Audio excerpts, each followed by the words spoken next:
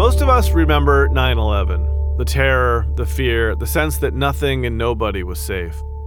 But few remember the terrifying attacks that happened in the weeks after, which turned every mailbox in America into a potential weapon of mass destruction, and every citizen into a potential target.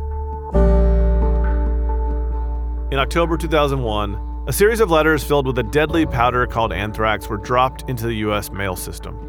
They were addressed to prominent journalists and politicians in New York City and Washington, D.C. The anthrax in those letters killed 5 people. 17 others were infected. My throat and my glands were huge. And I thought, oh my God, what the hell is wrong with me? We're making sure that we're connecting any dots that we have to find out who's doing this. It was the worst act of bioterrorism in American history, leading to years of finger-pointing and anxiety.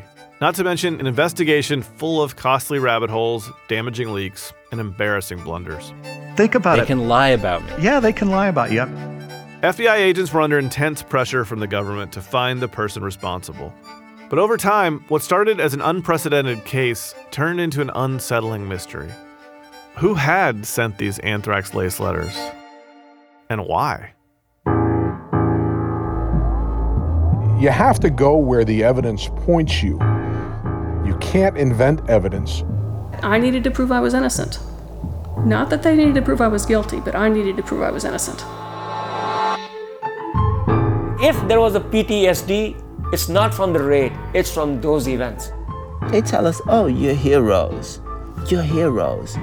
No. A hero walks down the street, sees a burning building, and says, I have a choice. They didn't give us a choice. From Campside Media and Sony Music Entertainment, I'm Josh Dean, and this is Cover Up Season 4, The Anthrax Threat, premiering March 1st. Subscribe on Apple Podcasts to binge all episodes, or listen weekly wherever you get your podcasts.